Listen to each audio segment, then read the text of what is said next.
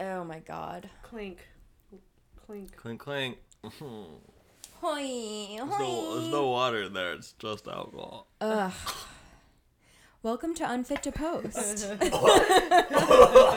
It's been a year, and we're getting back into the swing of things by Still unfit. having a, just like a conversation about Showgirls. It's a strong re-entry. We're dabbling in the idea of reviewing shitty movies and finding the hidden golden gems in them.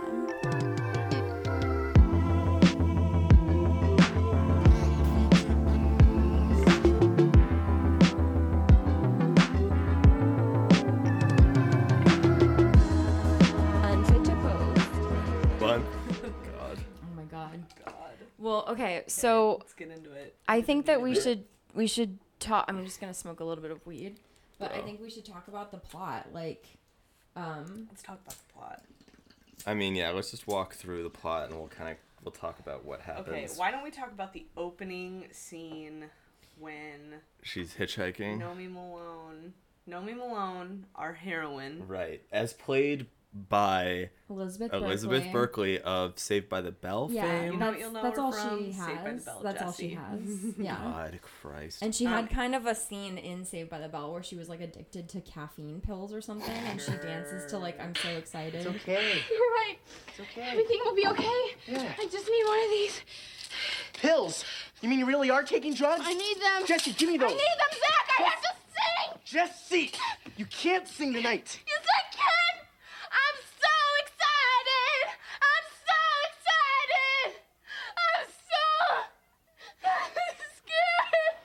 scared. This is Elizabeth Berkley's post "Not a Girl, Not Yet a Woman" Britney Spears moment, where she was like, I really need to break this Saved by the Bell vibe, and I need to come on out. I need to Right, come on I strong. need to be seen as a sexual being and not just a teen. And Which boy, did she apparently, pick a movie in for it. 1995, she was like, I want to be taken seriously.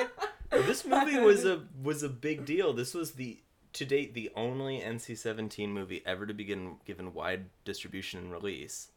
That's right. Yeah. That's right. I think the other one was like Last Tango in Paris with Marlon Brando. But they didn't have... So they had X until the 80s. My understanding is that X fell out of favor because it was too closely associated with porno films. Mm-hmm. And so NC-17 became the MPAA-approved standard. But no movie... R-rated movies always make less than other ratings for movies. PG-13, PG or G. Right. They always make less. And so NC-17 was basically become a throwaway because to this day, this is the only movie that was ever distributed that is NC-17, that was ever shown at the fucking Fremont in San Luis Obispo. Shocked. Would have shown this movie if they bought it. So. And people would have been extremely offended. I mean, but also it is a coming of age film for a lot of people's sexuality, I feel like. I bet this was so a point of discussion because it was in the public eye. It was in theaters. Moms and dads were like, don't see Showgirls. And the cover of it is a slit of her, front of her. Just, right. Almost naked. And it made almost no money in theaters. I mean, it didn't even make back its production advertising budget in theaters, but it was a huge success for United Artists on home video. It made it was $100 million in home video rentals Privacy and of shit. your own home. Yeah, because even though it's definitely explicit, it's not a porn movie, but just the way that. Honestly, it's funny. Its cult acclaim only started 3 years after it came out. It came out and got bad reviews. It became a cult pretty quickly. A cult classic only pretty quickly. 3 or 4 years later, they were like, oh. Right. Shit. That's because I think what Aaron is saying is that people were more comfortable watching it in the privacy of their own home and they were into it. Right. But I mean, that's not, I think that has come and gone. That was more of a jerk off moment because if you think about what softcore porn is, it's tit sucking and dry humping. Yeah. And there's a lot of that in Showgirls because there's no obviously there's no penetration. It's just boob play. Yeah, a lot of tit play and flopping around like a dead fish. Yeah, and then grinding and you can't see penises and vaginas. Yeah. And maybe you'll see a vag, but nothing penetrating it. Yeah. So it kind of is a softcore porn. So a few people said when it first came out that it was a satire. What do you guys think? No fucking way, right? No fucking I don't think way. that. I think just like The Room, it is a satire, but that wasn't the purpose of them making it in the first place. I don't, because I thought that Joe Erstotz, that's just what I'm gonna call him. He wrote it in like the style of one of those old MGM big budget musicals with the big sweeping sets when they go out on stage, and it's Broadway, and you can see that vibe running through the film. It is very loving towards its like set design and shit. Yeah. It really gets off on these kind of throwaway like we're just in the show business scenes. We're like, oh, the monkeys are loose in the it just happens that all the girls' tits are out and they're all wearing fucking wigs. It definitely caters to this kind of idea of Vegas, right? Yeah. It keeps this kind of fanciful, lofty, older, creepo white guy idea of Vegas alive. It's like the producer, right? Yeah, The producer is in charge of this. And it's all about the business. It's got this kind of overarching theme about like, you know, it's a tough racket to be in kind of thing in this very old-fashioned way, which makes it so funny that they decided to make it NC-17. I mean, you could have I'm just trying to understand what they thought was so special about like making it so explicit that they felt like that was an important part of it. Because the thing is, it's honest. The question is it's actually a movie about Hollywood, but they chose to do it in Vegas, and instead of being an actress, she wants to be a showgirl. Right. And the underlying darkness in it is that technically Nomi Malone is a sex worker, and she's trying to hide from that identity. Everyone points it out to her immediately. They're like, you're a whore. And she flips the fuck out about it. She's trying to reinvent herself without she doesn't want to be that way. Yeah. So I feel like it's them trying to do the Hollywood A Star Is Born trope, but trying to reinvent it so that it's Vegas and it's also edgy because it's about sex workers. And Paul Verhoeven does do the like not satire, but like Starship Troopers, that book is basically like, what if a fascist society, like what would a future military campaign be if like in a quote unquote fascist utopia where everyone's down with nationalism, with jingoism, with hyper militarism in this super masculine, confrontational, aggressive society where war is the thing that is good and matters. It makes you a citizen. And makes you, it literally makes you a citizen. Right. And so like in this movie, it's just funny to see it like, because it's not a satire, but neither is Starship Troopers. But in Starship Troopers, watching that movie, it's so over the top. I mean, it's so hilarious. But Starship Troopers is arguably similar to Showgirls because it's just the masculine version of it, right? I agree. Yeah. Being a stripper is in a male satire, being in the army or being in the military. It's the ultimate stance of being masculine, and being a stripper or a showgirl is feminine because you're like objectifying yourself and you're going off of your sexuality. It's all about the worship of the female form without the worship of the female person. Yeah. Right. So I feel like there is a running, like how Darren Aronofsky always has movies that are centered on people who are going insane over their art. Paul Verhoeven is obsessed with like tits and ass. Just being like the ideal gender version of yourself. Yeah. Showgirls has like, it just owes so much to those old Broadway. It's like all those old Broadway kind of esque black and white movies that portray, you know, quote unquote the nitty gritty of what it's like to be showbiz.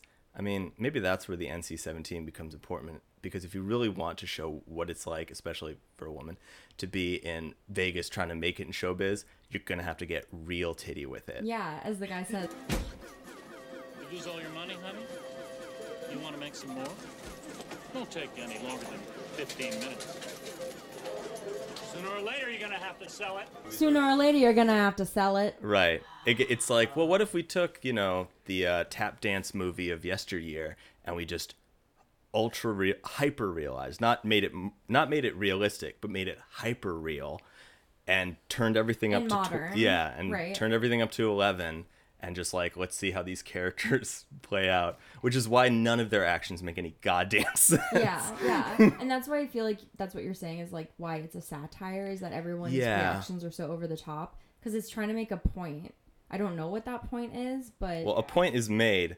I don't know if they even It's extremely disjointed though. It's like the clunkiest movie ever. Oh yeah. But I feel like what this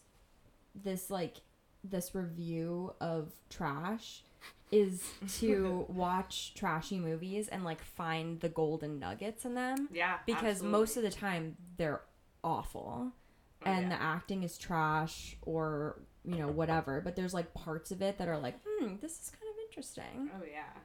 But also it's super interesting about how trash it is. It's more fun to weed out the good parts of trashy movies than it is to, I mean, we can all go see a Kurosawa movie and be like, we all just nod sagely afterward and then go home. Right? It's like, this is too This good. movie inspires conversation. Right? When something is too good, you can't even talk about it because there's nothing left to be said. You're like, totally, I love the cinematography. Verhoeven said, maybe this kind of real ritualistic cult popularity isn't what I intended, but it's like a resurrection after the crucifixion. I love that. This movie definitely has a lot of camp. I mean, it is steeped in camp, not just because Showgirl, like the Showgirl vibe of, Vegas is Camp Kitsch City, but this movie specifically, because there are Vegas movies that don't do the Vegas vibe the way this movie does. Right. It doesn't do. I liked that this movie shows you the guys who are servicing you in the casino where they live. Right. Where they live behind the giant parking lots for the Yes, hotels. right. Like, I've parked in those 12-story parking garages and seen the houses behind it. Right. Wondering who the fuck lives in those. Yeah. And Showgirl shows you who lives in those. Definitely, all of those guys. Yeah. All right, okay, we're gonna get into the first scene then. Well, and she meets this like Mm-hmm. Greek archetype character, this like Vegas template, this kind of from a bygone era. You got a name? I'm Jeff. Know me. What kind of name is that? You gamble? No, Well, you gotta gamble if you're gonna win. I'm gonna win. Hair coiffed creature who ferries her into Vegas. That is actually super great. The idea of like having a character that's just the transporter of like, oh, you're on the same highway as me. Yeah. That's very like Homer. Culture. Okay, so She gets ferried into Malone, town. She hitchhikes, right? And she gets and she's like, I want to go to wherever you're going. I want to go, which I think is like lame. Like, I think that she seems like on a one track to Well, Vegas. I thought she wants to be a dancer, right? She says, "Why are you going to Vegas?"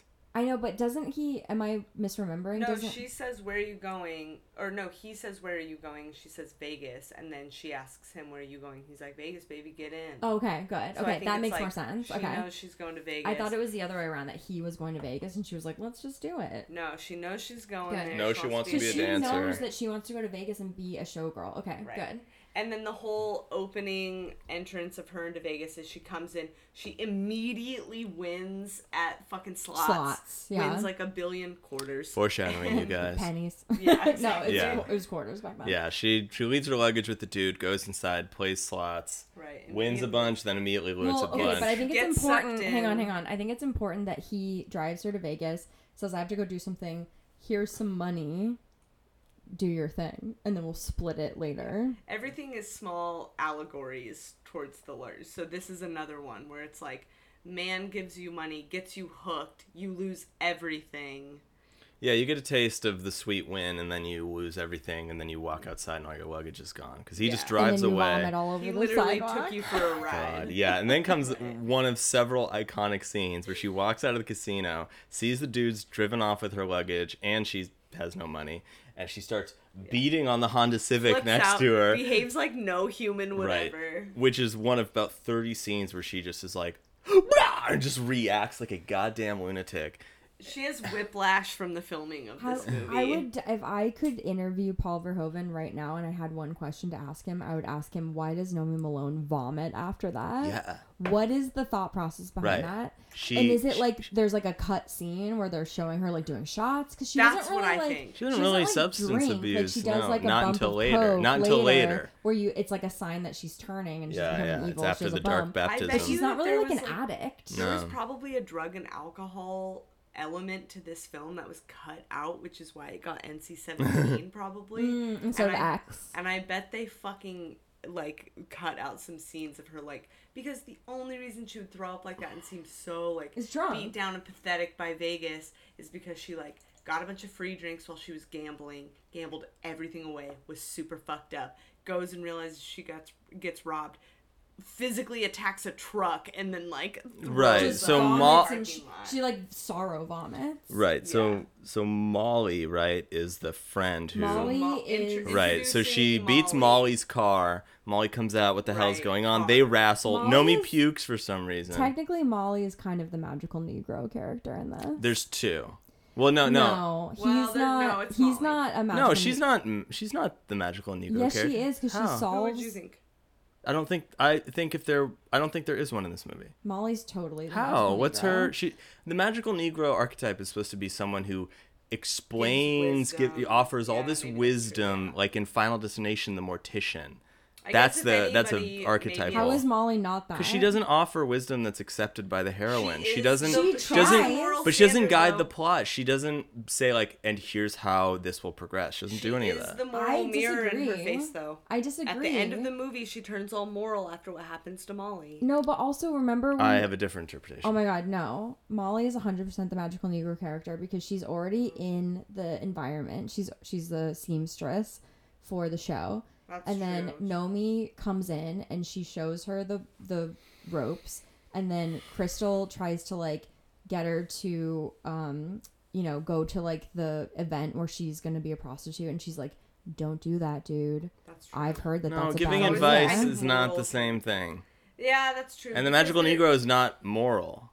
It's not. That's not the purpose the magical Negro is the person that guides you into your change. No, it's not necessarily into your change. It's just into the plot of the story. So like, it's explicit in like, "Oh brother, where art thou?" because it's mirroring Homer. Well, focus on Showgirls though. In a lot of movies, there is the moral character, and then there's the magical Negro character. And I actually think those are two different characters. And well, like The Legend of Bagger Vance has both of them combined. And this movie is more the like moral straight line that you judge your heroine or hero off of. And I think maybe she does play more the like, I am in it, but like this is how you play it straight. No, my interpretation of the two, I guess like actually important to the story, black characters in the movie, is that they are the working class characters in this movie. Okay. Yeah. Because Molly she's not performing. She's behind the scenes. She's always getting yelled at, always being asked to help with stuff. She's kind of getting shat on the whole time. It's her trailer that they're living in, eating snacks, and Nomi just hitches there. Eating chips. And the other dude, he's the same thing. He's just a bouncer, and then he gets fired and becomes a bellhop, and then he gets fired from that. No, he has multiple jobs at the same time. Yeah, he has multiple jobs. He's constantly trying to keep a job or whatever. And he has this dream in the background, which is that he's a choreographer. He's this amazing dancer. And, we can argue about whether or not he's actually a good person or if he's using Nomi or these women. But the way his story culminates is that he ends up living a completely, honest working class life. It culminates in him having a show that nobody likes because it's Vegas, and he's... Nomi thinks that his show is great, that his choreography is great, but nobody gives a shit. And then it culminates in him just being like, look, I'm getting married to this lady and I'm having a kid. And he's like, I'm just going to bag groceries. Of, like, real life and responsibility. Yeah, the two black characters actually face the reality of that. And the one time that Molly is able to kind of... Nomi reaches out her hand and pulls her up with her into this glam world of Vegas, which is where Nomi's been trying to live the whole time. She gets absolutely rocked. Okay, so she meets Molly. She's down and out. She's at her lowest 6 hours into her fucking time in Vegas. Right. Yeah, she like blows all of her money. Pukes for some reason. She pukes for no reason at all. She throws fries everywhere. Yeah, she like mashes the fries into mashed potatoes. And then It's like, I'll turn these back from whence they came. For no reason at all, after throwing and mashing her fries, Right. Molly just is like, press your forehead against my forehead and I will breathe in your vomit breath, and now we're sisters for life, we're bonded. You're gonna come into my home and my personal life, and I'm gonna bring you into every part of my life. You are a stranger I met on the street, but I got you. And you showed erratic and insane behavior from the beginning, and we're know what this now. is? This is what we call solidarity. I liked She sees someone down and out, getting her shit rocked. Like, probably her selflessness of taking in this like street urchin. Yeah. She sees this girl with nothing to her name, who doesn't want to answer any questions about her past, who seems to have nothing. Her and selflessness she's just like, and her openness to just letting this person in who obviously has issues was like, I like that. That's sees someone down on her luck and is like, I live in a trailer and I know what that's like. I want to hang out with Come Molly. on in. Yeah. So flash forward 6 weeks. Yes, later. 6 weeks later. 6 weeks later. So now we're in it. They're living together. They're living together, having girls' time, where it's just like, girls walk in and take their clothes off. It's literally like a Beverly fucking Cleary scene in their fucking trailer every time. It's like sort of pillow fight, girl talk, but doing their nails. Not even like remotely accurate of what that life would that trailer was too lovely. It was too Well, they share a bed, right? No. Aren't they bouncing on the bed together? They have single beds that are aimed at each other. Like shit that you only saw between it was a dorm room. and 1999. It was a dorm room. Those white painted metal rod bed frames that Full House went up against the wall. Full House bed. Strong Clarissa explains it all. Very disgusting. So that's what they slept in. Faux show. Yeah. Very realistic. Okay, so at this point we know that Nomi has her job at the Cheetah Topless Club, which is like the trashy club. That's like the Peppermint Rhino. Spearmint Rhino. And the Winter Fresh Rhino. Cheetah. The Winter Fresh Hippo. All the while, her new BFF, Molly, has her job as the costume designer. The seamstress. Yeah. Seamstress over at Goddess. Goddess is the show at the Riviera. The Riviera. Okay, so it's Nomi's first night. Explain Nomi at Cheetah's. So Robert Davi is the proprietor. And there's pock-faced motherfucker. There's basically the most pock-faced motherfucker I've ever seen in my life. Yeah, he makes Ray Liotta look like a Neutrogena commercial. He makes Edward James Olmos look like a Claritin commercial. Clairol commercial. So the three characters that matter at the Cheetah are Penny/Hope. That's her stage name. Right. And it's Penny's first night. And Penny's she's first too night. dumb to even And Robert Davi brings her in and is like, hey, you're going to have to... So what they're doing is they're showing you the status quo of the Cheetah. So Nomi has shown up to Vegas. She lives in a trailer with Molly. And now she got a job as a dancer at the Cheetah. It's not the dancing she wants to do, but she's dancing. I think this was supposed to be the scene that clearly defines that 6 weeks in, Nomi's really still standing her ground and saying, like, I'll show these titties, but you can't pay to suck on them. Like, no, she's like, you can't fuck me. I can show you my goods, but we ain't fucking. Right, like, she still has her, like, standards. Yeah, because she wants to be a professional dancer. And it's in Las Vegas. I think this scene didn't do a great job of showing how she's, like, not morally corruptible yet, but that's what they were trying to do. They were trying to be like, he's offering so much more money and like better whatever if you just suck. So which he literally says. It lays out the like archetypes of the three other characters that she's going to interact with when she moves up to Showgirls. So the Robert Davi character is taken over by the kind of Kyle MacLachlan / Ironsides combo character. The Papa. Yeah, that aesthetic is taken over by those characters. the mother character is this like large-breasted titty woman at the Cheetah who's, you know, loving and ridiculous and funny and raunchy. And then there's basically the other girl who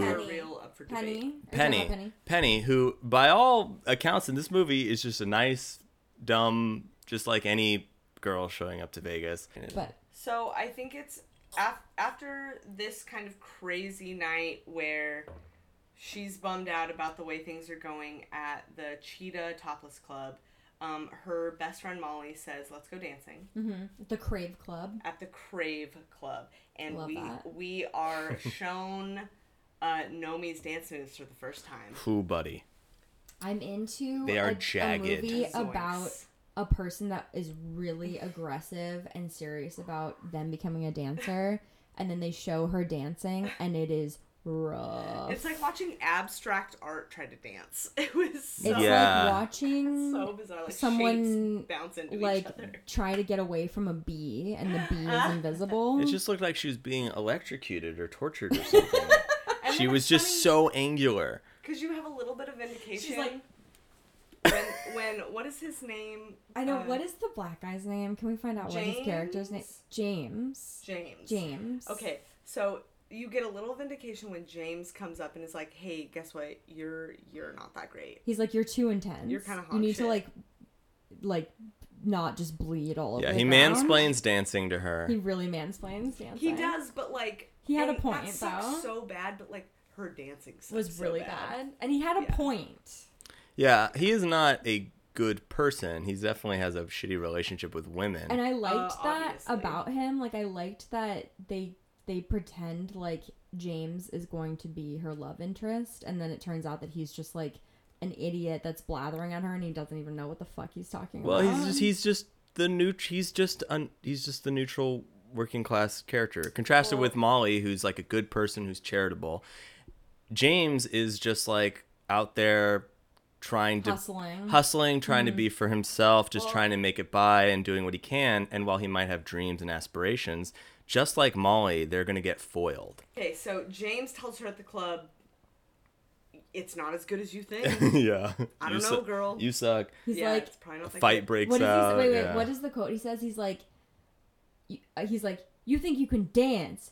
That ain't dancing. You're just teasing my dick." That's right. And then she kicks him in the dick. Am I teasing you now? Yeah, and she does kicks a him in the sweet, nuts. smooth dance move and kicks him in the nuts. And then they both get arrested. Right, exactly. And then a spontaneous bar fight breaks out because, obviously. Yeah. Well, yeah, he gets fired as a result of that.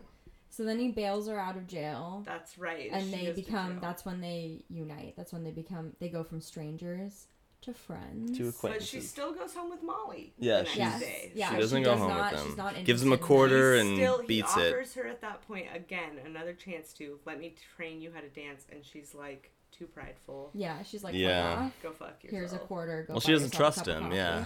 Well, because also his offer is very Weinstein-esque. His offer to show her how to dance is really let's fuck. Yeah. Right? Because that's what happens to Penny. So I think at this point, then that night happens and Molly takes Nomi to help her at the Goddess, right? That's right. Because that's when she goes and so that scene is very Crystal. important. Yeah. So Molly is like, "Hey, you're bored. Why don't you come?" I love that. Okay, let me just break it down. Nomi is like, "I am dying to be a professional dancer." Right. And her roommate is like, "I'm a seamstress at like the place that you want to work. Yeah. It's been 6 weeks. Why don't you just come along and like check it out?" Had this idea. It's really crazy. It's crazy. You should totally stop by and join me. You would be really interested in this. Right. So Nomi comes wearing her fucking thneed. Her red, bouncy, God knows what the fuck. Wait, talk about how it's like a Dr. Seuss outfit. Well, like, as we all know, the thneed that everyone needs, that's made from the truffula trees. Oh my god. The chopping down of the truffula trees is, from a stump is where the Lorax comes from. Listen, I get that there are certain garments that are supposed to draw one's eye to the body. I get it. And maybe particular thneed. Oh, it draws the eye, all right. The eye in. It draws. So Joelle and My eyes Aaron would are go trying to blurry. describe a fringe dress. That's Yes. what it was. It was just a fringe dress. It was And in aggressive. fact, I just want you to know that I bought a Forever 21 frock when I was in college that looked exactly like that, but it was turquoise. Moving right along. Oh, edit that part out. Okay, we're going to backtrack a little bit. Because we didn't talk about Nomi's response to watching the show for the first time. Oh yeah, When she we was didn't standing talk in the about the crowd. first show. The audience's first introduction to the show Goddess. is powerful stuff. Yeah, so she is backstage with Molly, and then the show starts, and Molly's like, "Go up and watch it." So Nomi goes up and watches the show, which is, I believe I described it while we were watching it as a combination of Igor Stravinsky's The Rite of Spring and Disneyland's Phantasmic Fireworks Show. It was the same fucking... Yeah, the music The music? is extremely Mickey Mouse battling was- Maleficent, being like, "Ha, what a great day to imagine!" They literally dusted the dust off of Conan and just did a musical on the set Nomi, of Conan. what is best in life? The set design To crush your enemies, to see them driven before you, and to hear the lamentations of their women. While she's like shaking titty tassels. Right. So she watches. I mean, it. And she's like doing the dance moves backstage. Like, Live. watching Yeah, with she stars in her watches eyes. Crystal Castles or whatever. Actually That's a perform. band. Close enough. Performing. Crystal Connors. Right, and She's she. a con woman. Yes, it's there we Connors. go. Right. And Nomi is like mimics them immediately. It's like, I got live. it. She's Yeah. doing it live. She's doing it live. Fuck it, This she's is doing it live. The birth of the most hardcore frenemy relationship you've ever seen. The day she watches Crystal Connors. I have thoughts on the progression, on Be the the arc of this goddess. relationship. Rise from a volcano, Yes. blasting her tits. Right. She's been. It's before vajazzling. It was Yeah. najazzles. It was Yeah. nipples. Nip-jazzled. Where Yeah. you bedazzle. And I think it's your supposed. areolas. I think Yes. in the world of the movie, it's supposed to portray like, wow, this is a big step up from the cheetah. Totally. This is look at the Sure. production. Sure. See, They're Any- not totally naked the whole time. They only just strip off their clothes topless. halfway through, and it's only topless. There's no raunchy jokes. there's There's no no fat back lady room. popping her There's bra no up. guys Wink, being wink. like, Exactly. I'd like to suck on your tits. And she's Right. like, The audience is not even visual if You there's can't anyone even there see at them. all. Every Yeah. time they fucking pan to the audience, There's there's no one It's there. like a tables grandpa filled. eating a steak. I alone. love that Yeah. they really added that point of accuracy to it. Yeah. Like fucking. A bunch of people cutting dry Showgirls. roast and drinking cognac in the audience. Yeah, and it's like tourists from Minnesota. But it's supposed to be the biggest show in the, Vegas. like the showmaker. They make all these the Elvis cultural parallels. Boomers and shakers are Yeah. here, and this is Right. the Boomers and pit. shakers. This The show. boomers and shakers are here. Yeah. This show was an addition to the timeshare that's ending their marriage.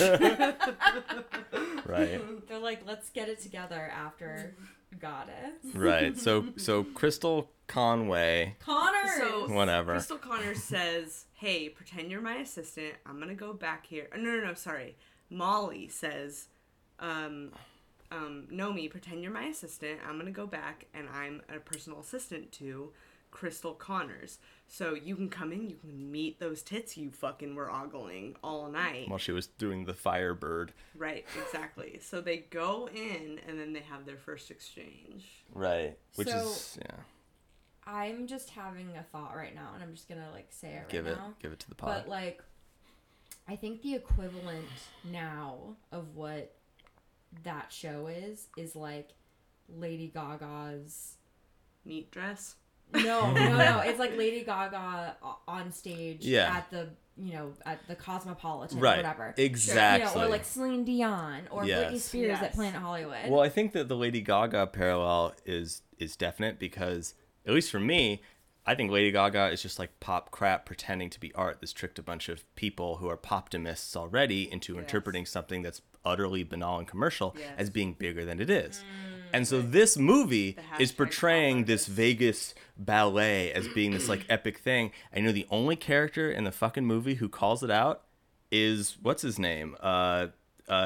James. James is like, oh, you think what they do is any different than what you're doing at the Cheetah. Yeah, He's the only one who I was like, oh yeah, you're absolutely right. Know, doesn't Crystal say that at one point too? We're all whores. Yeah. Well, she says, yeah. Just show them what they want to see. They pay you. You cash the check.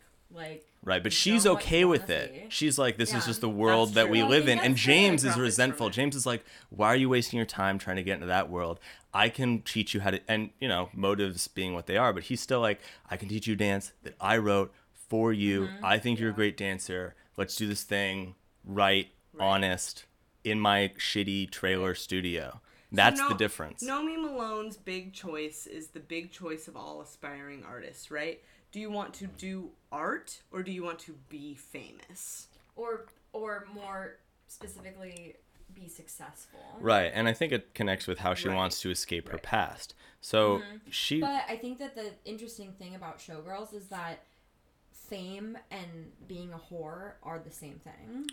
Well, yeah, definitely. They're made explicit in this movie. Yeah, and explicitly I think connected. that is the thesis statement of Showgirls, is like, if you want to be famous, it's the same thing as being a whore. It's just like accepted by society. Okay, so I wanted you guys to talk about the first exchange between Nomi and Crystal, where Crystal says the really cutting thing to her. Well, what did she say? Remember, she wants her to paint her nails. She asks her, "Where do you dance?" Oh yeah. Oh right. So it's the cheetah. Yeah. So Nomi meets Crystal Connors in her Crystal Connors is in her zone. She is in her dressing room. It's after the show. She's, basking in the afterglow. Basking in the afterglow. She's topless. She's walking around. She's looking taking fine. off her sexy ass weave. Several layers of hair. Barking orders at Molly. And Nomi comes in and is like, just ogling. That was amazing. Like, how do I do what you do? And she was just kind of like, oh, this is my friend Nomi. She's a dancer too. Is she now? Yes, and she's really good. Where do you dance at, darling? At the Cheetah. I don't know how good you are, darling, and I don't know what it is you're good at. But if it's at the Cheetah, it's not dancing, I know that much. You don't know shit. Which is the classic old Broadway brush off kind of like, Toots, like, what you're doing isn't even close. Yeah. But this is the one thing where I will say, Maggie, you're kind of right, because this is the one thing that Maggie, you're right. No, I'm saying, because Maggie's whole thing is that this actually is kind of feminist forward. So throughout the movie, the typical response of the woman in this character is to be a little bashful and to be like a little taken aback and blah, blah, blah. But Nomi is always aggressively aggressive in this situation. So her response, of course, to Crystal is go fuck yourself, what right? What does she say exactly? She says, you don't know shit, right? Yeah, or something like that. Something like that. Yeah. And storms out. She's queen of the storm out in this movie. She's probably about 30 times. I will say that theme holds true with Nomi's instant reactions to things, which isn't to apologize, which is the classic female trope of like, oh, I'm sorry, and now I'm gonna go cry in an alleyway and like have to be built back up by my friends. Like, she just is like, no, fuck you. Yeah, right. And then bitch leaves. Like, she storms out. Yeah, totally. Yeah, so she storms out. When she storms out, who does she meet? James is like, I remember you kicking me in the dick last night. What are you doing at Riviera or whatever? And she's like, oh, I was just there, watching the show with my friend Molly. And he's like, what they do isn't, like, you think what they do is any different than, what you do at the Cheetah? Like, it's all the same. You're all just, you're all just strippers, basically, or whores. Yeah. Well, and being an entertainer there's a fine line between being an entertainer and being a prostitute. Right. That's like what Hollywood is obsessed with. So, okay, so Nomi meets Crystal, right? Mm-hmm. And then Nomi slips that she works at the Cheetah. She wants to be a dancer, but she works at the Cheetah right now. She's working her way up. Mm-hmm. She's struggling. She's just trying to make ends meet. So she's working at the Cheetah and doing what she knows best, which is objectifying herself. And so Crystal shows up. Crystal shows up with her entourage and Zach, her boyfriend. Kyle MacLachlan. Zach. One of the... I don't know. Why? I don't know if it's a miscast. he just bored, think or? he is perfect for the role. I think that he is so gross and he is gross because you trust him. You want him to be good because he's like, I'm better than that. Like I've got your back. Like you're so hot. Like he's got that strong chin you can rely on. Yeah, we got to find out if that was a chin implant because that thing was absurd. Kyle MacLachlan. I mean, please look. Can somebody please just quickly Google what he like how close to Twin Peaks he was compared to what he was doing in Showgirls. What do you mean time wise? Yeah. Well, like, it's like 5 years later, right? I don't even know when did it because premiered 1990. Yes. Okay, so 1991 was its final episode. So 4 years later. Second season in 1991. Right. Yeah. So he's like struggling to find his place in pop culture again. Like he was a huge like, you know, he's a Twin part Peaks of the, was a huge phenomenon. And he'd gotten a lot of work. He was coming down from 3 years of cocaine after Twin Peaks. Totally. Well, I feel like he had the wherewithal to think that this was going to be a cult classic, even though he didn't really know what the fuck it was. I think that the scene that follows is epic because it sets the scene for Nomi and Crystal in their epic battle for being their Black Swan battle for supremacy. Head bitch in charge. What happens is Crystal shows up with her entourage and her boyfriend Kyle. Right to the cheetah. When Nomi is specifically dancing. to troll Nomi specifically because throughout the movie what you will see escapade. Crystal is constantly in this hate-love battle with Nomi. She's obsessed with her. She thinks she's hot and she hates her at the same time. Well, she sees herself. Yeah, she sees the writing on the wall. She sees herself in Nomi. Yeah, same. They're inexorably linked. So it's like fucking Nomi, Michael Douglas and Charlie Sheen in Wall Street. Okay, right. It's like So Nomi goes out there. She does her slurm dance. But then she does it with gusto. She does it with just extra good. She's a dancer. She gives it. She doesn't hold back. I think it's really important that she sees that Crystal is in the audience and she like brings it. It's kind of like that moment in Save the Last Dance where powerful reference. Keep going. Do it, spit. Preach. Church. I'm sorry, I'm fucking this up. No. It's really powerful stuff. Spoke this right in the microphone. So Julia Stiles shows up to the club and she's been she's been like practicing and stuff and she knows that she's the shit and she like shows up and the audience thinks she's gonna suck but really she's like badass. Sure. So Nomi shows up to the cheetah and is just like, I'm gonna bring it because Crystal Connors is in the audience. I'm not gonna be kind of talked down to, and I'm not gonna wilt under the pressure of this star. I'm gonna like rise above this. Right. This is one of several. Why Crystal has the ultimate like enemy hero respect for her because she is the ultimate contender. She's the contender, right? Totally. It's a very Rocky 2 relationship. It's a very but she brings it. I won, but I didn't beat him. Yeah. So Nomi dances her little heart out, and then she licks that pole. Okay, she literally licks the pole, which is let's just break it down in OSHA violation. So this scene is important because it's like one of two it's actually the only cheetah scene. It's the only cheetah scene with Nomi, yeah. Like in her, it's like the status quo of Nomi at the cheetah. Right. And so she does her like general audience dance, and she kills it. She licks the fucking pole that many buttholes have been on. She gets just because she wants to like be the dominant one, and she gets toxoplasmosis from licking that fucking pole. And it is kind of a dom move. It's dominant. It's a dom move because they're talking down to her the whole time. You're the stripper. You're the whore. You're the blah blah blah. And she kind of like takes that role on to the utmost and owns them back because she looks so damn good. She gets fully naked. She looks. Even though I'd still like to maintain that watching Elizabeth Berkley dance is maybe one of the worst things I've ever seen in my life. It's rough. But I get what she was trying to do.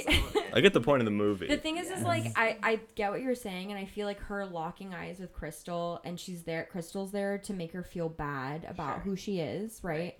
And Nomi's response is to just double down and go, I'm going to be hotter than you are. I'm going to actually like make the man that you're with, Kyle MacLachlan, think I'm hotter than you are. Yeah. And I'm going to do that by licking this fucking stripper pole. Right. And look you right dead in the eyes while I do it. And that is a power another move. point that you made, Maggie, which is where they are kind of these like trickster, seductress, whatever ladies that are in this kind of pretty lame basic fight with each other. But what's kind of cool is to see the reverse and watch them play him against each other. And kind of you see them like what's the word where you hit it back and forth at tennis. Oh, rally? You see them rally him back and forth to one another. Like, she tosses him over to her to see if he can get a fucking boner. She tosses him back, and he's maybe the dummy. He's in been these objectified. situations. Yeah. Kyle MacLachlan in that scene is objectified, and they're using him as a power status. Yeah, he is an instrument for he's a weapon in their sexual warfare. Yes, yes. Right. And but their currency is manipulating men to like them when they want them to like them and when they don't want them to like them. Right. And a big part of the movie is Nomi aggressively rejecting unwanted attention from men, whether it's Robert Davi, whether it's just dudes out in the club, out in the cheetah. Whether it's, basically anybody, she's extremely aggressive and when she is not wanted. Which is the one thing you don't have as a whore. Predominantly in the movie, you see she gives her affection more freely to women. Oh yeah, way more freely to women. Her relationships with women are and much more sexually forward. Yeah, because she feels like she can. It's almost like she wants that attention more because it's harder to get. Like, making a woman attracted to you is I think it's the shared solidarity. The game and the warfare, like you said. It's her game that she's playing. She's playing with the women. She's never playing with the men. Yeah. They're just instruments. Constantly engaged with the women. When you say that, you mean, like, so, like, with Crystal, it's like an even match. They're playing chess. But with the men, she is playing a game with them, but they're like a puppet. It's not like a formidable adversary. It's like, I'm using you as a tool to get what I want. Sure, yeah. Right? Yeah, absolutely. So I think that the first scene, the only scene at the cheetah where Crystal and Kyle MacLachlan get the private dance. Right, and Nomi gets to... Also, I'm really into the foreshadowing of her, like, sex move. Her super move. Her falcon punch. Is because that's her secret weapon. That's right, like what that is like, her Hadouken. I swear to God, I'm not even Super being, Saiyan 3. over the top about it, but Spirit I think bomb. that is what they use as her tool to, like, get what she wants. Like, in the boat, the two scenes, she gets Crystal's respect in the first scene when she is giving a lap dance to Kyle MacLachlan. She uses the move, right. the dolphin move, and then the second move, she gets the part. She gets the understudy part of Crystal Connors. Like, that is her magical power. Is this fucking dolphin? Right, which you really have to see to be believed. Flailing sex fuck move. And it's really a fucking bummer because it's a caricature of womanhood from a male perspective. That's like a Tommy Wiseau. If you would just unlock that pussy, you would really excel. You can just control the world. Bitch. Like, if you would just be the sex object. I know, and again, like the absurdity of the move. Of her flopping around like a dead fish with her legs wrapped around Kyle MacLachlan until he dry comes in his pants. I love is so over the top that I have to think that, like, oh, this is a classic Verhoeven. This is like the commercial in Starship Troopers when they, like, shoot the bug and it's half dead and they're like, you really got to shoot it, and they shoot it again. They just massacre it. Like, that's. It's so over the top that someone directed that. I think he gets off on just hammering in a point. Yes. He's like, get it? Yeah. But I think that him coming in his pants from her dry humping him is such a power move. Like, as a woman, I felt that. Like, making I felt Kyle somebody MacLachlan's come without actually fucking them made me feel powerful just watching Nomi do it, to be honest. Fair enough, for sure.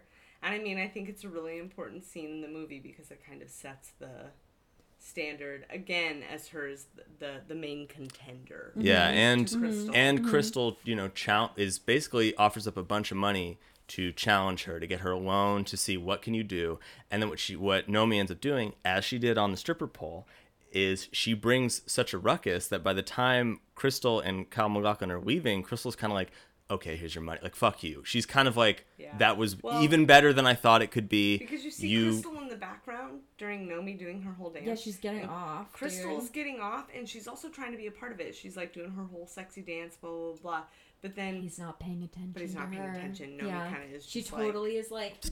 Yeah, steals thunder. Right, and no one is looking at her. Yeah. And she's super surprised that he comes. She can't believe it. But I also think it's really important in that scene, the dynamic between Nomi as a dancer and pockmarked Al being... Rubber Dobby. I don't even know what that... I mean, like, in the strip clubs that I'm familiar with in my family, that's not how that works. There's not, like, a pimp on the floor that decides who you give a lap dance to, and if you... don't want to do it, if they give you $500, then you just do it regardless of like there's like consent. There's when you are a dancer, you have to consent. That's just how it is. There's no guy that like overrides that. So in Showgirls, when Nomi's boss overrides her, you know, unwillingness to give Kyle MacLachlan and Gina Gershon like a lap dance, him overriding her and saying, let's take the money for $500, that's like her lowest point before she, you know, shifts into her, you know, the worst version of herself. That's like it's like a foreshadowing of her poor decision making. Well, not even poor decision making, just like she gets back to being whored out again until the boat scene. Yes, we'll get there. Yeah. It's just triggering, being whored out. Like the trigger for Nomi is being called a prostitute. Called a whore. Because she was a prostitute. Spoiler alert. Or doing anything that makes her feel like a prostitute. She just, like, I like that Nomi's real, like, plot line is that she was a prostitute and she's constantly battling to not fall back into that hole. Because it's hard to get out of. So she does the lap dance, makes him come. Right. Power play is established. Right. And James, by the way, sees this. Remember? Yeah, he pokes his head into the private room and sees this going down and is like, I see you.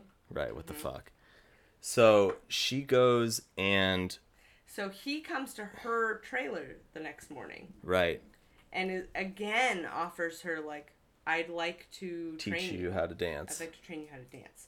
And I think she tells him to fuck off again, right? Yes, correct. Yes.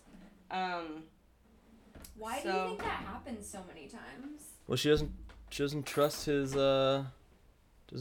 motives. Anyways, keep going. So I think it's at this point that Crystal sends message via somebody else to Nomi to go audition for just a stage like girl, like a chorus girl at the Goddess. And she doesn't realize it's through Crystal yet, though. She takes the audition. She goes to audition for it, and she's feeling really psyched. And she gets there, she auditions, she shows lip to the fucking No, it's not Pock. No, it's a different dude. This is Ironsides. The audition scene is like one of the strongest scenes in Showgirls. I think that so just to paint a picture, so Nomi is at the Cheetah, right? And so she gets her first audition opportunity at Goddess, and she shows up as a person that used to be a stripper in Pollyanna. She's like wearing like clothes. She's like, I'm wearing.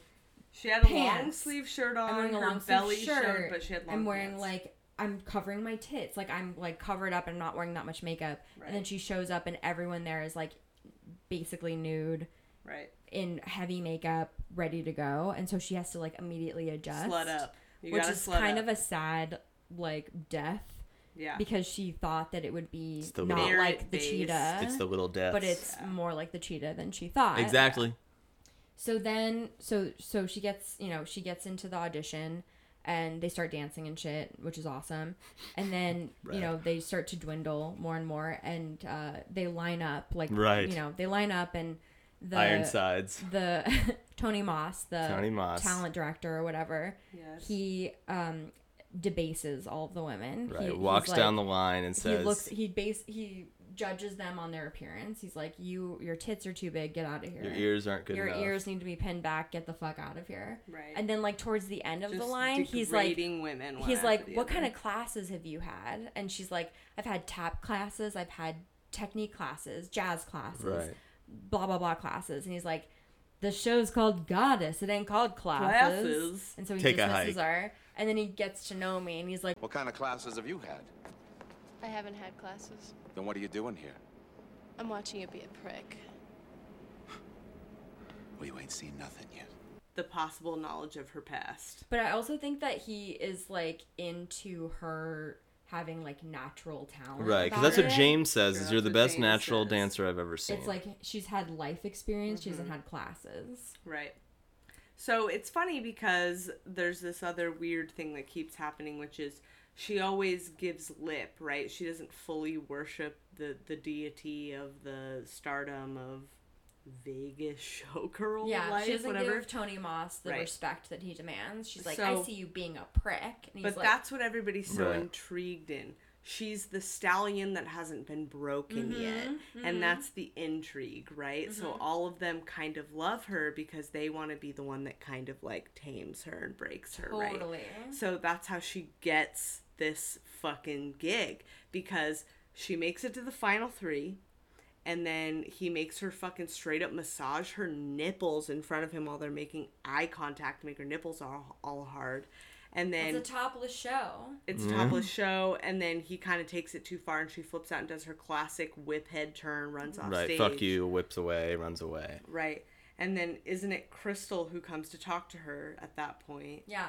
And like... And reveals that she's the one who got her the audition. So she realizes, again, it's all part of everybody's show, and that she really is the unbroken stallion, or Mustang, or whatever. So she leaves... But it doesn't matter because she then finds out that she got it. Yeah, she gets the part.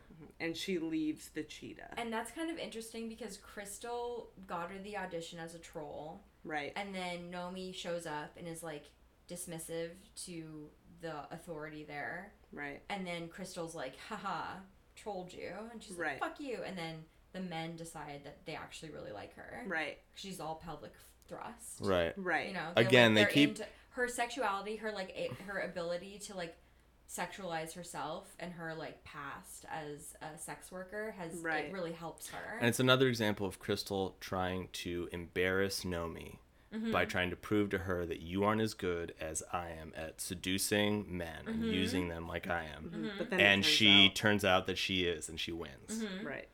So that leads to Crystal being like, game recognizes game. But before she finds out, so before Nomi finds out that she gets the job, there's one more scene with James. She's out with James, and then they go back to his place, and he tells her... He's going to teach her his special dance he wrote just for her to a sick Prince song. So they start dancing together. Of course, she immediately picks it up. They're dancing. It becomes all sexual. It basically turns into a lap dance. They're about to fuck. She's like, I'm on my period. He's like, I don't believe your shit. Let me check. He slides his hands down her pants. Mucus. That mucus is real. It's there. It's pungent. Well, so after after the dipstick scene, this is what I think is a throwaway line that ends up being important. Is she's like, he's like, come on, like, you know, we could still fuck. I got towels, and she's like, you can fuck me when you love me. You can fuck me when you love me. Which, to scoot forward a little bit, after her first show, after Nomi's first show at the Real Theater, at the Goddess, she gets a bouquet of flowers from Zach, or whatever his name is, from Kyle MacLachlan, that says, great show, love Zach. And she's all enamored by it, and she whips it in James's face because he's betrayed her.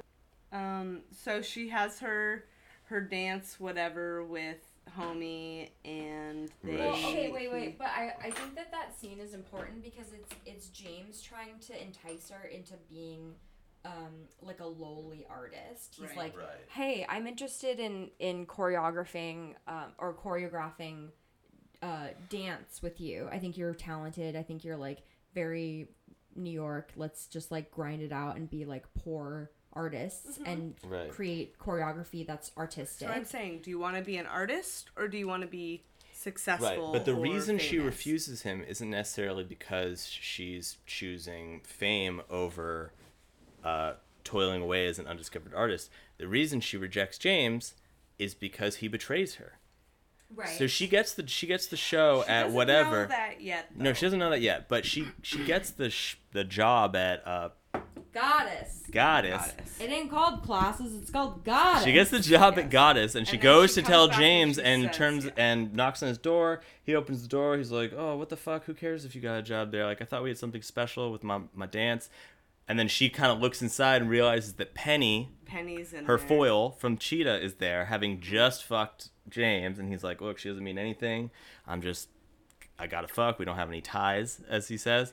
Yes. And ain't got no ties. And she storms off. She's pissed. She feels she's been fully betrayed by him, which is a powerful moment because originally she was coming to him as a friend to share her excitement with him. Mm-hmm. Yeah.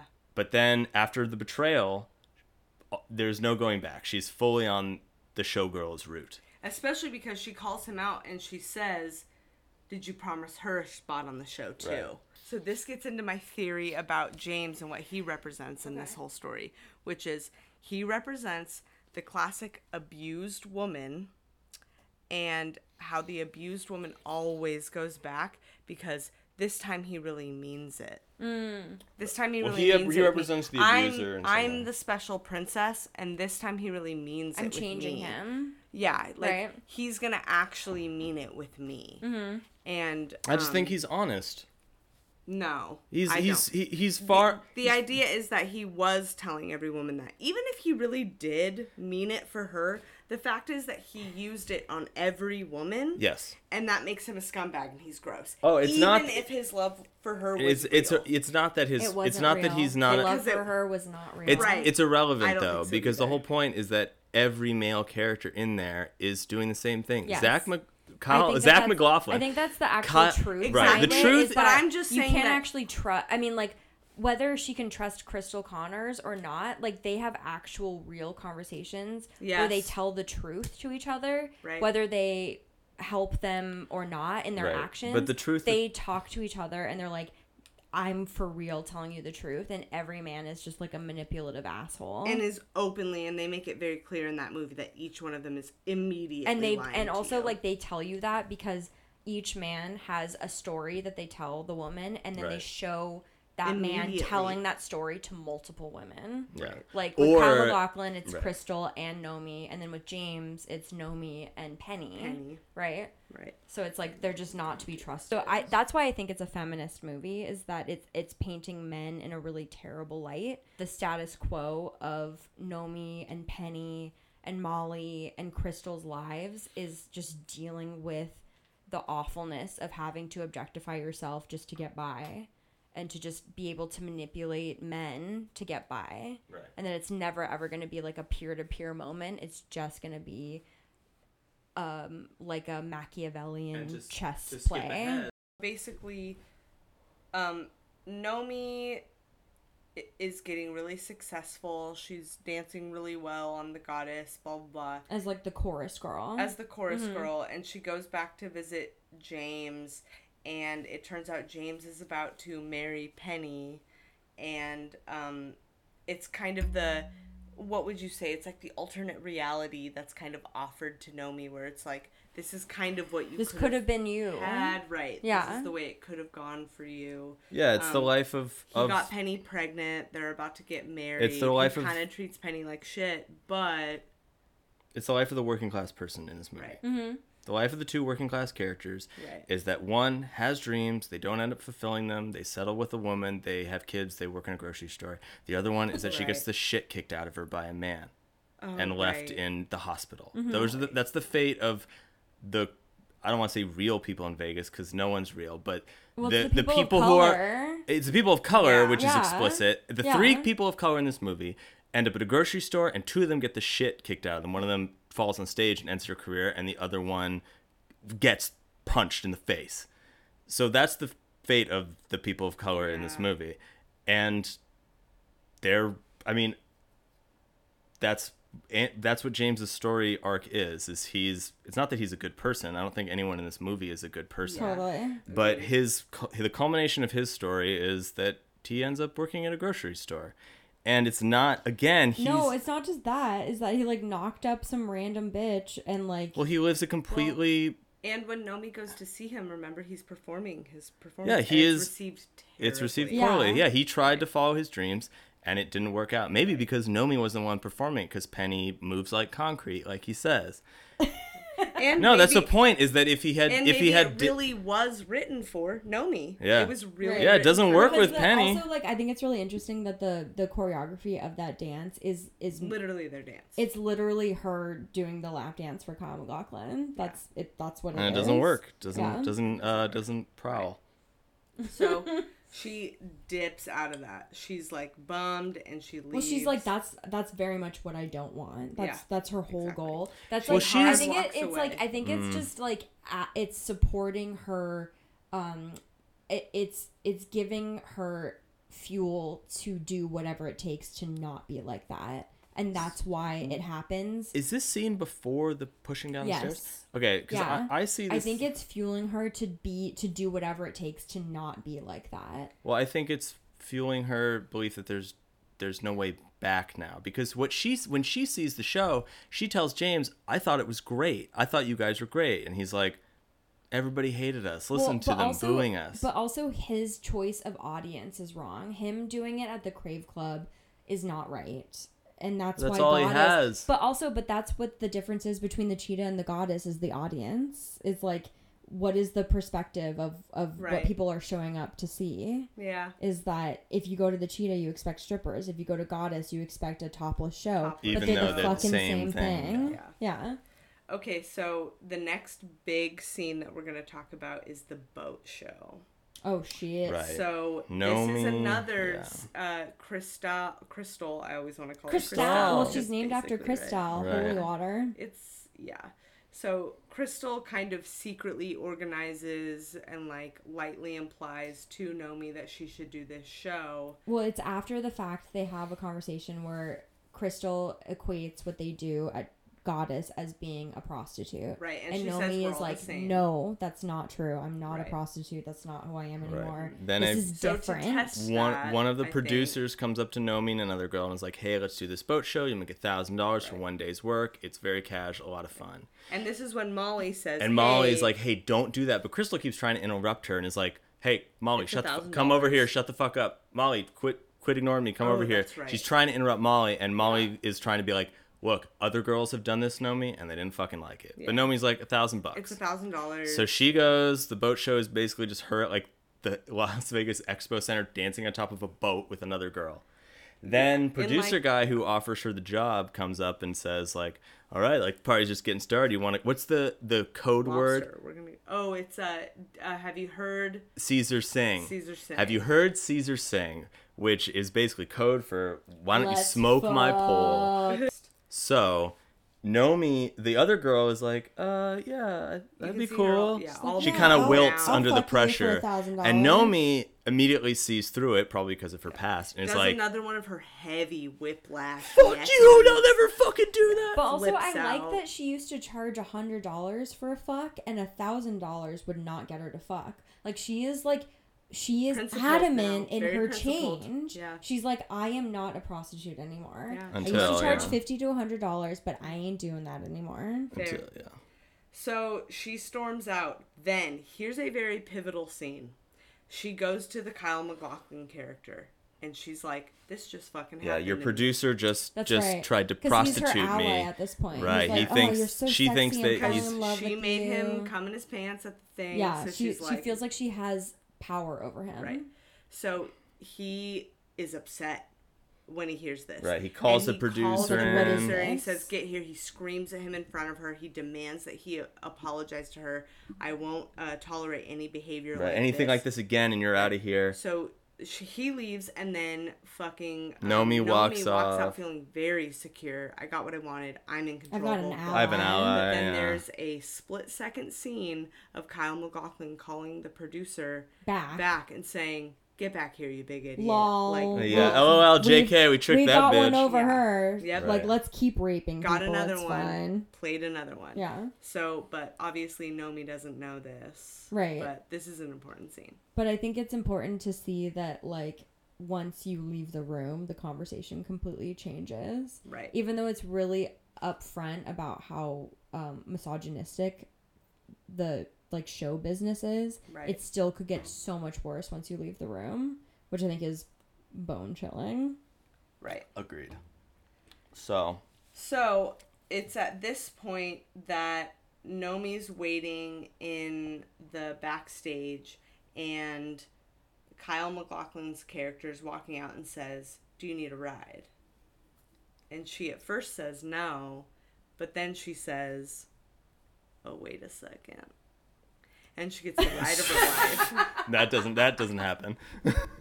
Okay, so she's hanging out with him. Right, she takes a ride in Kyle MacLachlan's red Corvette, his little red Corvette, a la Prince, to his Scarface cocaine mansion. He says where to, and she makes the conscious decision.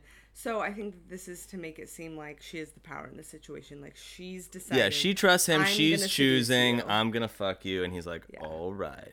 But the audience still thinks, you know, like, oh, she's got the power.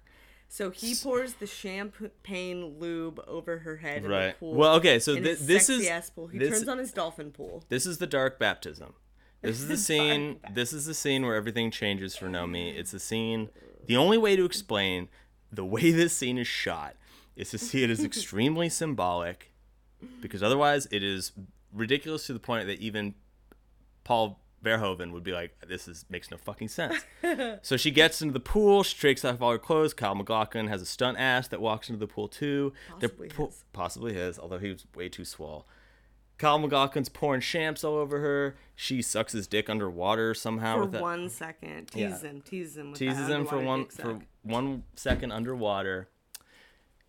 And she gets up on him. There's this kind of waterfall part of the pool that's the waterfall pump. It's the dolphin spray out of the mouth. Spray out of the mouth. So she does her move, the same move she did in the lap dance with Crystal. She does the move again.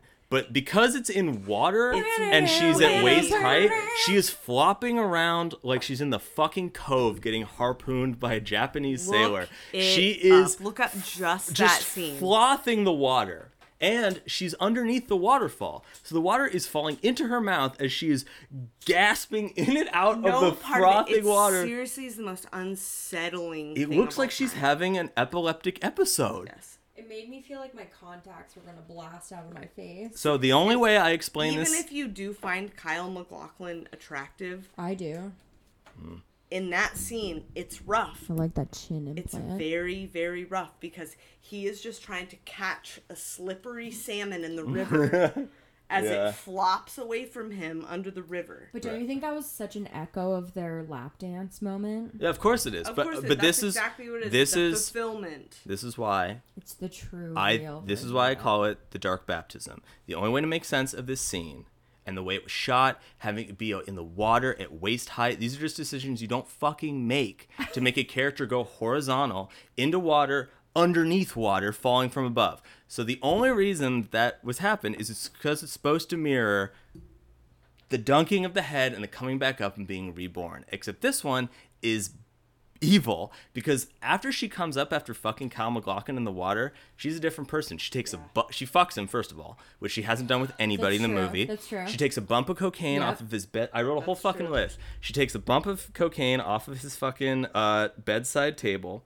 She's turned to the dark side. Molly tells her, don't get sucked into it. She becomes cattier with Crystal, telling her like, what does she say to Crystal when she sees her the next day? She says like... it's also after this she does not speak up when she watches the marble dance scene Yeah, when she sees the girl get sabotaged, right. sees the one other black character get her ass kicked, she doesn't say anything. She's becoming more cutthroat after she gets dunked like this. Ooh, yeah, dark baptism. The only one who congratulates her on becoming Crystal's understudy, which is her basically her friend in crime, the one who knows that Nomi knows. Just shit on and all this drama with Molly, where Molly's like, look, I don't trust you. I feel Ooh, you've changed. That. It all changes Dark after baptism. the dark baptism. Oh my god. With bright eyes in the pool. Kyle MacLachlan. Okay, Connor so Oberst. the day after they fuck, there's another audition, and it's the audition for understudy of Crystal. Crystal's understudy in the show, and it's gently implied by a few of the men that Crystal's getting too old. It's been almost 10 years of Crystal in the number one bitch position, goddess galore, and they're needing to have an understudy for her. So, of course, Nomi is in the audition for it. And but she got that. Note for the future, so is the dready girl with the 2 kids. She brings her 2 kids into the dressing room. Okay. Well, she kind of like represents the dark side of Nomi. Like Dreadlocks girl. I don't even know what the fuck her name is. I've seen that movie like 10 times. It's like the very cutthroat. But it's like her the willing to do anything. Right? It's like the person that's just like, I'm going to go for what I think is right. Right. When it's just brutal and there's revenge. no moral code. Yeah. I do no moral code. Let's whatever. just like blast this bitch. Right. So what's initially decided by basically just Kyle MacLachlan, hot off that puss, is that Nomi gets it. He's like, Nomi's the sexiest bitch. And at this point is the first time Crystal doesn't have her like fun competition with Nomi anymore. She straight up sees her serious. as a threat. It's serious. Right. Yeah. And so Nomi finds out that she's got the understudy position, and she's psyched. She feels like a little bit more empowered. So basically what happens He's like, is you're not worth it. She's offered the role, but then overnight it turns out Crystal goes to her lawyers and is like, I am not about to get thrown out of this show. I'll walk right now and your show will tank. And so basically they have to rescind their offer to Nomi just because Crystal is threatened by her and threatens legal action. So Nomi's pissed at this point and flips out at Kyle MacLachlan, who says, you're not worth it. And then she storms out of his office. So this opens up to the very famous scene where they're all dressed like bikers, and they're in the weird like BDSM, steel, like they're like, it's like assless chaps but for boobs. This is what I don't understand about Goddess, is it's like this, what's the plot? But then this one's like the BDSM one with like leather. This is the dystopian straps. future. Yeah. And it looks like steel beams on the setting. It's either the very dystopian industrial. future or it's the classic 80s, 90s reactionary present. Something like Death Wish or something like that. Yeah. Where yeah, it's yeah. like, out on the street, they're crooks clad in leather, and they're coming for you, and they're gonna kick your ass. Manhole covers with steam. It's like RoboCop, exactly. you know. It's supposed to be a mirror of a dark present or a Fighting under very the barely street lamp. distant But I think future. it's important in that dance routine for Crystal and Nomi, where it's like a slave girl. She's like, "Come here, slave." At She the says end. that at one point, yeah. And it's that very... like triggers Nomi. They're already having like a legal battle of Nomi Right. not being able to be her understudy, and then and being like, "Bitch." Yeah, and not getting the understudy job, feeling feeling betrayed by Kyle MacLachlan. But and it so also is she's Crystal who initiates. Crystal is the one who trips her first. But I think it's a culmination of all those things. Sure. I think you're right. Like her not getting the understudy position was like, I just fucked that guy for nothing. It's post dark baptism, so she's a different person now. Yeah. So as they're going down the stairs, she just fucking shoves Crystal. Crystal goes flying, eats shit, breaks her whatever. Everyone's like, "Did you see what happened? Who was behind?" No, and her hip. She has a concussion, but that'll be fine. Everyone's like, "Did you see what happened? Nomi, what happened? You were behind her." And she was like, "Oh, I didn't see what happened. She just fell." And then other girl who tripped her own enemy. Dreadlocks. Girl. Yeah, Dreadlock girl. Yeah, white dreadlocks. It's braids. White dreadlocks is like, "Oh yeah, I saw Nomi was nowhere near her." Wink, wink. Yeah. So they got each other's back as evil scumbag allied backstabbers. herself with the immoral dick face. Yeah. And also I like that Crystal was threatening with lawyers that Nomi should never be her understudy, and then she gets taken out, and immediately Nomi is her understudy. Right. It's like Where the were those lawyers have lawyers? also been taken out. They also have knee injuries. So then Nomi gets promoted Yeah. to new Crystal. She's the new head of the she's the new star of Goddess. Goddess, the head of yeah. Goddess. She's the goddess head. She's the godhead. And in less than 24 hours, they make a billboard of her Right. phase. And she's living this parallel life where she's, getting the interviews, she's getting the red carpet treatment. Oh, nobody's a star. She's always been a star. She's the best part of Vegas. And she gets invited to the big gala. fancy Big gala Oh, where big gala. her name. where Gala. Andrew Carver, who's this musician that Molly is obsessed with, and is has going been obsessed with the whole movie. But is gonna wait, be. You're skipping something.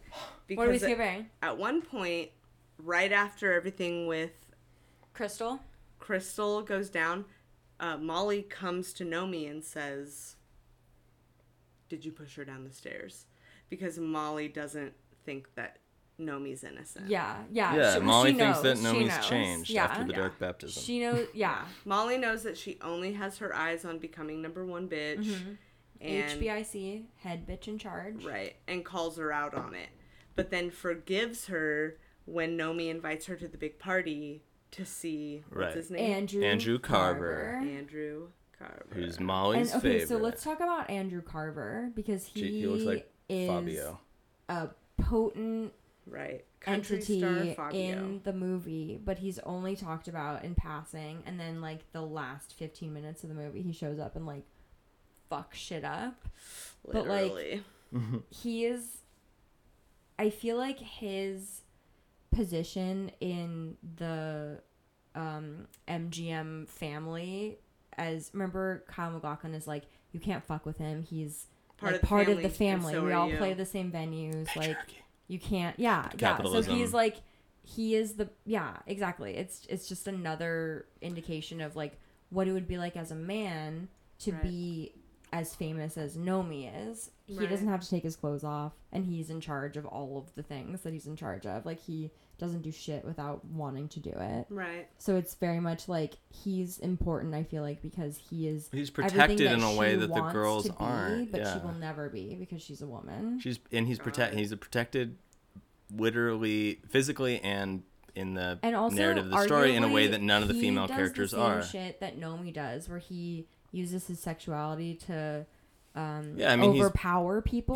He just does it in a seduces rape Molly. way. Yeah, And maybe that is contrasted in the scene where, remember, after Crystal goes to the hospital and they're having the meeting with all the higher ups, and someone says, "Crystal is the star of the show. What are you talking about?" And then the owner says, like, "Well, the show must go on." right. saying That's the classic. The Rivera has never been dark. That's the classic Broadway. She the show can must go be on. replaced. Yeah. She doesn't matter.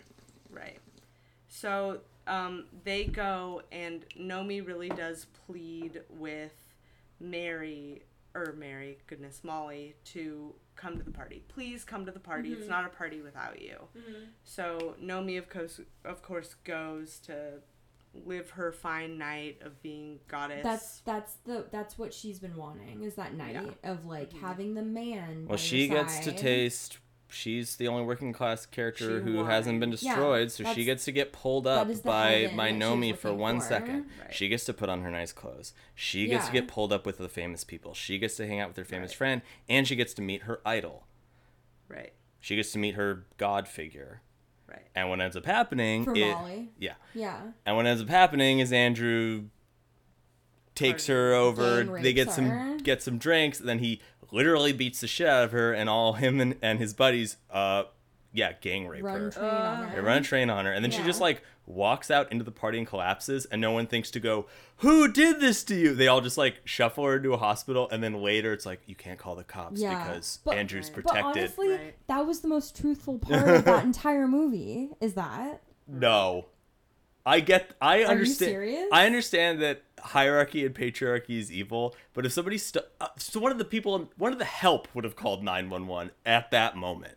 If somebody walked out bloodied to shit, it doesn't happen like that.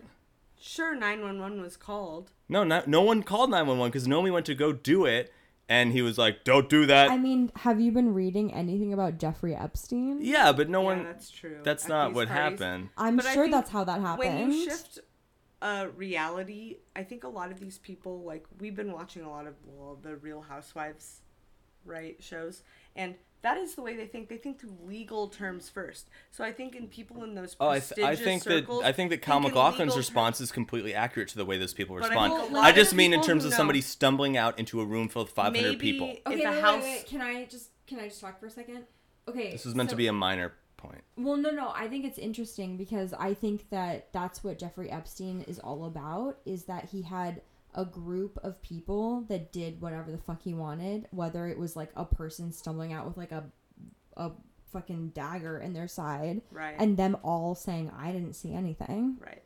Like, I don't think that that's that wild to have. I don't think it's wild to have people covering people's and asses. Everyone being like, no, that didn't happen. I just mean that this kind of like ballroom portrayal of like Caesar stumbling out from behind the curtain being like, and then collapsing, and everyone just being like, okay. And then it just like cuts to the next scene and she's in the hospital and it's like, well, can't tell anybody. I'm like, everybody knows what happened. There's no... I like that you think that's the most unrealistic. I do think that's the most unrealistic part of the movie. I just don't think that that's... I mean, I get what you're saying. It's a gross portrayal of something I think that really does happen. Yeah, the whole other part of it... It's just not that weird that would happen, because that happens fucking every day. Yeah. I think that the Kyle MacLachlan power play of like, don't call the cops, also have a bunch of dirt on you, that's absolutely real. Yes. It's 100% real. Yeah. Yeah. That's the part I find believable. I don't find somebody stumbling out, beaten to shit, and having everyone just be like, that's over the top. But again, who fucking gives a shit? It was supposed to be a minor thing. But that's Nomi's like come to Jesus moment. Yeah, right? that cures her of the dark baptism. It's her sobering moment in her drama. Is there an equivalent of that for like the white rebirth? No, I don't know. Yeah, I mean, she basically she rediscovers her friendship and solidarity with her roommate and only true friend. Mm-hmm. And there's two moments that are like that. So just to fast forward a little bit, she sees Molly in the hospital, realizes what has happened. Kyle MacLachlan is like, you can't call the cops. By the way, I had my PI run an investigation on you. I know everything about you. This is your real name. This is what happened to your parents. This is what you used to be. All the prostitution. Hence why you're hashtag triggered by being called a whore. Right. And, he makes some cutting remarks about how much you used to cost. And she says, $50, maybe $100, and he's like, "You are a great lady. You've got way too low self-esteem." Right. She spits more saliva than any human can produce. She's like a king cobra.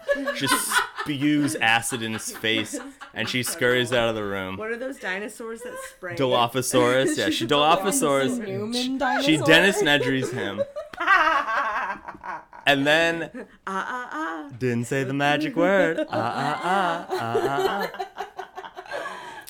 So she comes back to Molly, has one of those kind of prayer over the hospital bed movie moments, and is like, now I know what I have to do. Terrible friend leaves her there like that, like. Well, she leaves her to fucking seek revenge on her ass. Yeah, I mean it's a friend moment.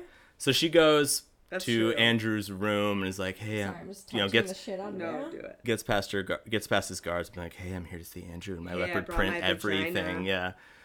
But I like that scene because she's like, I don't know, I just feel like her using her sexuality against him is important. Well, she becomes a femme fatale at the end. She becomes a Miss 45 figure. So she gets into the room, he's ready to snork on her, and she just pulls out a knife and then kicks the shit out of him, just absolutely annihilates him. Yeah. Which rules. And then she slips away. And she goes to Molly and says, I got you, boo. I beat the fuck out of that guy. Yeah. And then I wish she had said, I kicked the shit out of him while wearing leopard print. Yeah, everything was leopard. My titties were in his mouth. My fake rubber nipples that were stuck on me. Weird. So then this is the end of the movie with Crystal is what ties my theory of the movie together, which is that Crystal is there. Her career is over. Mm-hmm. She's got her settlement. She's out of the biz, whether it's because Nomi replaced her or it's because she's been beaten to shit. Tired. Yeah. She's done, and you know, she's basically admits to it. She's like, look, I've been doing this for a decade. I identified with that a lot. I'm done.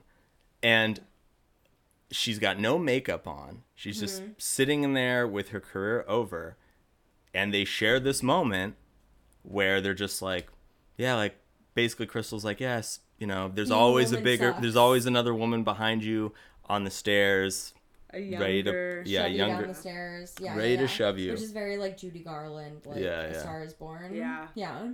And they share this kiss, which is basically them giving up on this town and this dream. And it's them returning to the only thing they connected on before it all, which is when they had all that sexual tension at that lunch when they're talking about eating fucking dog chow.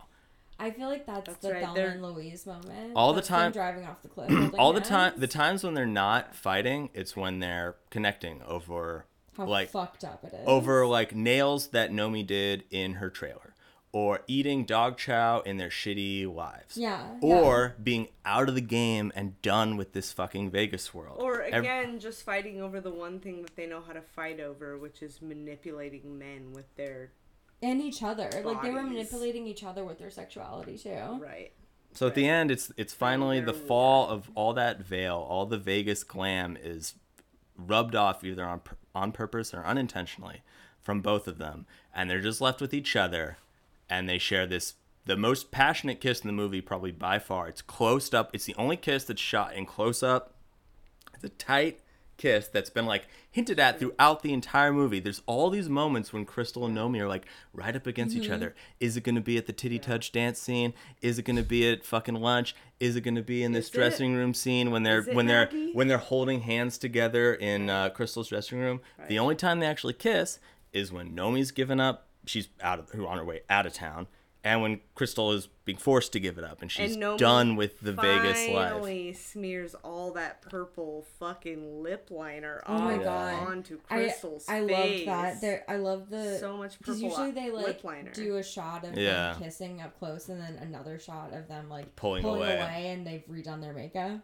But they just showed that close up with just the lipstick all over Crystal's face. Up to the nostril. I liked that. I thought that was kind of like gross and raw. And that's their solidarity moment, is that they're both broken by Vegas and they're done with it. And that's when they're finally able to connect. Because the only characters that she ends up having any real connections with are James, Molly, and Crystal. Yeah. She doesn't have a real connection with James. She has a real connection with James at the end. She feels betrayed by him in the middle, but it culminates in him being like, look, like I couldn't cut it. My dreams fell apart. Now I'm getting married to this. There's not even any bad blood there. In that last moment when... But he's a cautionary tale.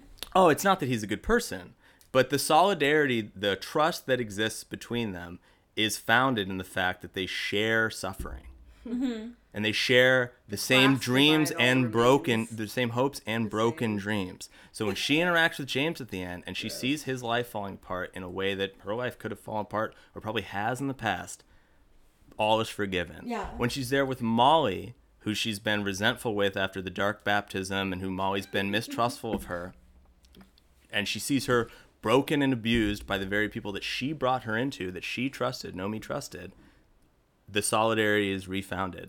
And when she's there with Crystal, with all the makeup smeared away, broken career, both of their careers over, they share this kiss that is reunifying their connection with one another. I think that's like hella like Nietzschean.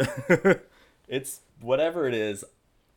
That's what I think. Right though? That's what I've been... That's like they've been broken down to nothing and they're just like I think it's beautiful. It's kind of communitarian. It's like I think it's super philosophical. Everybody certainly returns to their class, don't they? They're stripped away. All the Porzies, even Crystal, right, return back to their like out of the limelight. See, I didn't get that from Crystal. I thought that she was like set. I feel like she sacrificed her life and she got the settlement, but she was out of the limelight. Yeah, but she wasn't financially. Right. No. Yeah, But she was out of the scene. She wasn't the love. She wasn't the darling of Vegas anymore. Yeah. Maybe it's not a class solidarity, but it's a solidarity through suffering. Sure. It's a solidarity of people who have had dreams, and had them lost. James had his dream. It died in front of him. Molly had her dream of meeting Andrew. It turned against her. Nomi had her dream of being the biggest thing in Vegas. It turned to ashes in her mouth. Crystal had her dream for 10 years, and it died just like she knew it would. So they just all... how it started. Just how it started. Yeah. Exactly. Yeah. So all these people end up kind of reaping what they sow in a really dark way. Yeah. And the thing that the 4 redeemed characters share is their suffering. Yeah. Whereas no one else suffers. You don't see fucking Kyle MacLachlan ever show any... You don't see any of the male characters other than James, who's had his dreams crushed. Yeah. You don't see any of them show any empathy, show any feelings of hurt feelings. Right, or receive any consequences. Totally. Exactly. Yeah. So the only male character who suffers any consequences is the one who suffers. I mean, his suffering is the thing that connects him finally with Nomi. And he's the only one who actually connects with Nomi. It makes him a better person. It makes him a better person because he looks at her and he agrees with her, because what she said when she first showed up to Vegas was t-shirt mottos. Life is pain. This is all bullshit. Nothing good ever happens to anybody. And what he's repeating back to her in their redemption connection moment is, I agree with you now. Life is pain. Nothing does mean anything. But at that point, she's high in her own supply. She thinks, well, I'm not sure I believe that. How very sad of you to think that, because I'm on cloud 9. Yeah. But it turns to shit. Their connection is in their pain and in the destruction of their dreams. Showgirls. Showgirls. Dude. Yeah. Wait, let me end this. Okay. That was it. You lose all your money, honey? You want to make some more? Won't take you any longer than 15 minutes. Sooner or later, you're going to have to sell it.